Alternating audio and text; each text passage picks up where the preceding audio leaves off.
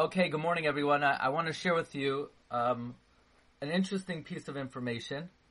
We know that originally Haman's name was Memuchan, and the Chida brings in the Sefer Nachal Eshkol, he brings in the name of the Manois Halevi, that the greatness of Haman was for a very limited duration. The greatness of Haman was only 70 days. And from the time he was raised up until he was hanged, it was 70 days. Meaning from the day that Haman was raised up until he was hanged, it was 70 days. So, this is alluded to in the words Memuchan, Mum Kain.